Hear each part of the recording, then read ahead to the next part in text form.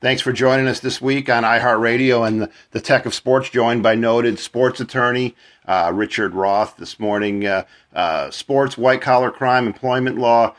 Richard has represented corporations, businesses, CEOs, as well as some of the big names in sports, including Hall of Famers Warren Sapp and Peyton Manning. And Richard, thanks for taking a few minutes and joining us this morning.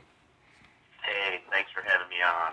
Yeah, no problem. A lot going on, and we're going to kind of talk about use of video in various aspects of sports, and not the video instant replay that we're all used to. But it's kind of ironic that video is being used in so many aspects of outside the field, outside the arenas, and of course news that broke late last week with Robert Kraft, owner of the New England Patriots, and he. Even though he's denying, there apparently is video, and that really makes a difference in a case like this, doesn't it? Oh, it absolutely does. You know, there is an irony that the AFC and the NFC championship games were, particularly the NFC, were some could say spoiled by non-use for videotape, especially the Saints-Rams play where, the Rams clearly committed pass interference, the offsides play against New England. Well, all that videotape is sort of interesting now that we do have videotape. We do have a video replay, if you will, of Robert Kraft. And it's very hard to deny you were at a place when there is a video of you. You can argue, if there's no audio, you can argue about what was said, what wasn't said. But if you have video at a Asian massage parlor and you're exchanging money for a happy ending, if you will, then it's a really hard thing to deny. We live in a world where people pick up an iPhone and they can just tape anything. So it's very interesting that he's denying this. Yeah, also very interesting that this kind of was a byproduct of a sting investigation looking for human trafficking, and Kraft and some others got caught up in this. Does that, he apparently is not involved with the human trafficking part of things, but are there some other legalities or other things that could pop up from just being associated with a massage parlor or people like this? Well, you're right. He isn't involved in human trafficking. The biggest problem he faces is a reputational problem. This is a guy who has, more Super Bowl rings than anyone else in the world, maybe other than Tom Brady. And, he now has to be, it's very disgraceful. It's very, very problematic. What's going to happen criminally? Not much. He'll pay money. He'll get off on it, and maybe I should use that terminology, and it'll be done. But it is very disgraceful. He was in the wrong place at the wrong time. But you would think someone like Robert Kraft, if he wants to do that, he would be smarter than to go into some strip mall massage parlor to get a $79 massage. It just sort of comical, if you will. Yeah, we're joined by Richard Roth, your sports attorney out of New York City here on Tech of Sports. And Richard, the NFL has made use of video in a couple other things here recently. A pair of NFL running backs caught with domestic violence on video, and now Robert Kraft. Is this just a society issue, or is there, do you think, a problem within professional sports, or specifically the NFL? And does the NFL need to make players aware that, you would think players would know this, but pretty much video is everywhere, and no matter what you're doing, you're being watched. That's correct. You just said it. Video is everywhere, and therefore it is societal. Did this stuff happen before? Absolutely. But could people be caught? No. Because now what happens, whenever there's any kind of a stir or a ruckus, people whip out their iPhone and they start videotaping. And so you do have video. You have video everywhere. Every public place, especially in metropolitan areas, the street corners have video. They do it to prevent crime, to prevent terrorism. So anywhere you go, you are subject to having a tape-recorded conversation of you. I'm standing right now at outside of a restaurant at breakfast. I'm sure there's a video on me. It's on the phone.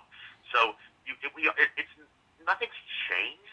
It's just that people are being caught. That is, I'm sure there was violence, and I'm sure there was domestic abuse over the years in, in not only in the NFL, but throughout sports and throughout society. But now people are getting called on it. Good luck, Robert Kraft, telling the NFL that you weren't there when they have a video, of you and you there.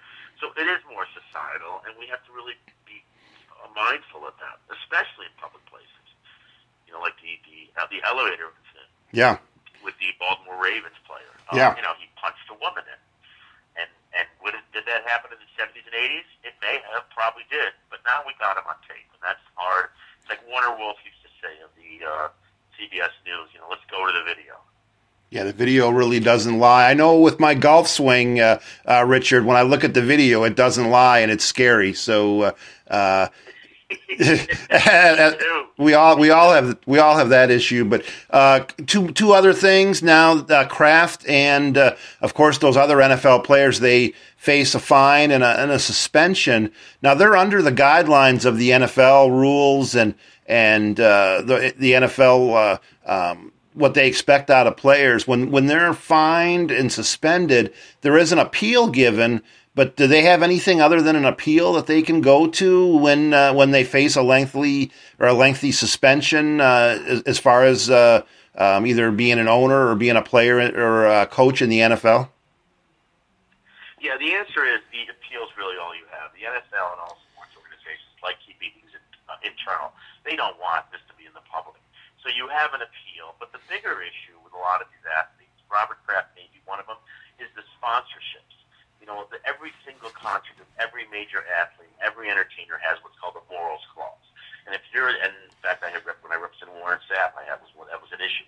And what happens is if you have a contract with whatever company, and it comes out in the press that you did something inappropriate, they can just cancel that contract. So these types of things are really can damage the players, in particular, millions of dollars. Robert Kraft doesn't really have to worry because he's one of the wealthiest men in the country. But as far as the appeal goes, yeah, it'll end with whatever the process is, and they may ban him from going to certain games. It's a little different because he's not even a coach. He's sort of an observer during the games. But yeah, it is very embarrassing, and it'll probably end. He'll probably take his punishment and move on. Yeah, last thing as we wrap up here with Richard Roth, New York sports attorney. News broke late last night. Yesterday, Richard, I don't know if you followed this or heard, but Johnny Manziel apparently is being kicked out of the Canadian Football League. I don't know if you were representing Manziel, what kind of advice would you have for him? Where does he have left to go and play? A guy that has some talent, but he just can't get his act together. It makes me kind of sick to see someone wasting talent like this. But from an attorney's standpoint or a sports agent standpoint, what do you tell or where do you go with a Johnny Manziel at this point? It is hard, and the answer is probably nowhere. It's no different than the fall of Tim Tebow. I mean, when these guys win the Heisman Trophy, and when these guys are at their pinnacle of their careers in their last year of college, generally the last year, sometimes the third year, it's very important that they get management, they get agents, they get proper guiding and tutelage, so that they understand that they're not. They just think they're masters of the universe, and it's very important that they understand that the NFL in particular, the lifespan of an average lifespan of an NFL player, believe it or not, is less than 2 years. Yeah, we have a lot of guys who've been out there forever, including the Bradys and the Peyton Mannings of the world. But they got to understand that their lifespan is going to be short. And so Johnny Manziel out of college, or Tim Tebow, who actually did play a little bit in the NFL, out of college, have to understand that now's the time to maximize your income. And unfortunately, Johnny Manziel, I don't know what his next step is. And it's just sort of continuing to fall when he is a very, very talented player. Last thing is, has professional sports, I know they do have they take them through some training classes on life after college and in football, but if they kind of drop the ball a little bit, some of the sports with maybe life training, some of these athletes that all of a sudden find themselves with a bunch of money and they don't know how to handle it? Yeah, I mean, listen, they try their best. They have spend a lot of money and significant programs on developing these kids, because because a lot of these kids come from inner city areas. They're a lot of them are just from urban areas, which are tough, and so they try really hard. They aren't always successful. Sometimes they are. Sometimes they get these kids out of the gutter where they were, and they continue to thrive in the athletic programs. They can't get everyone. They try their best. Could it be better? I don't know if Johnny Manziel is an example where he was from an inner city where he really couldn't perform. So I think they're as good as they can be. I think a lot of it has to do with the parenting as well, making sure that they listen and they understand that they're unbelievably talented, but life is long and those talents are not going to be there. The muscles aren't going to be there. The speed isn't going to be there. So it is. It's all about the programming at the different leagues. They try. They try really hard. They spend a lot of money on it because you want those players on the field because the leagues are making money from it. Sometimes they just don't succeed, though, and this is which I don't know if they should necessarily put money into it. It's a pretty sophisticated program each of the leagues does have. Yeah, it really is, and they do something. They try their best, but they're all human. So, Richard, keep giving your clients great advice. If people want to find out more about you, where can they go? They can go online. It's rrothlaw.com, www.rrothlaw.com, or email me, rich@rrothlaw.com. And it's great always speaking to you as well. Great talking to you, Richard. Have a good rest of the week, and looking forward to March Madness, baseball season. Always a lot to come. Thanks for coming on. Very excited. Thank you.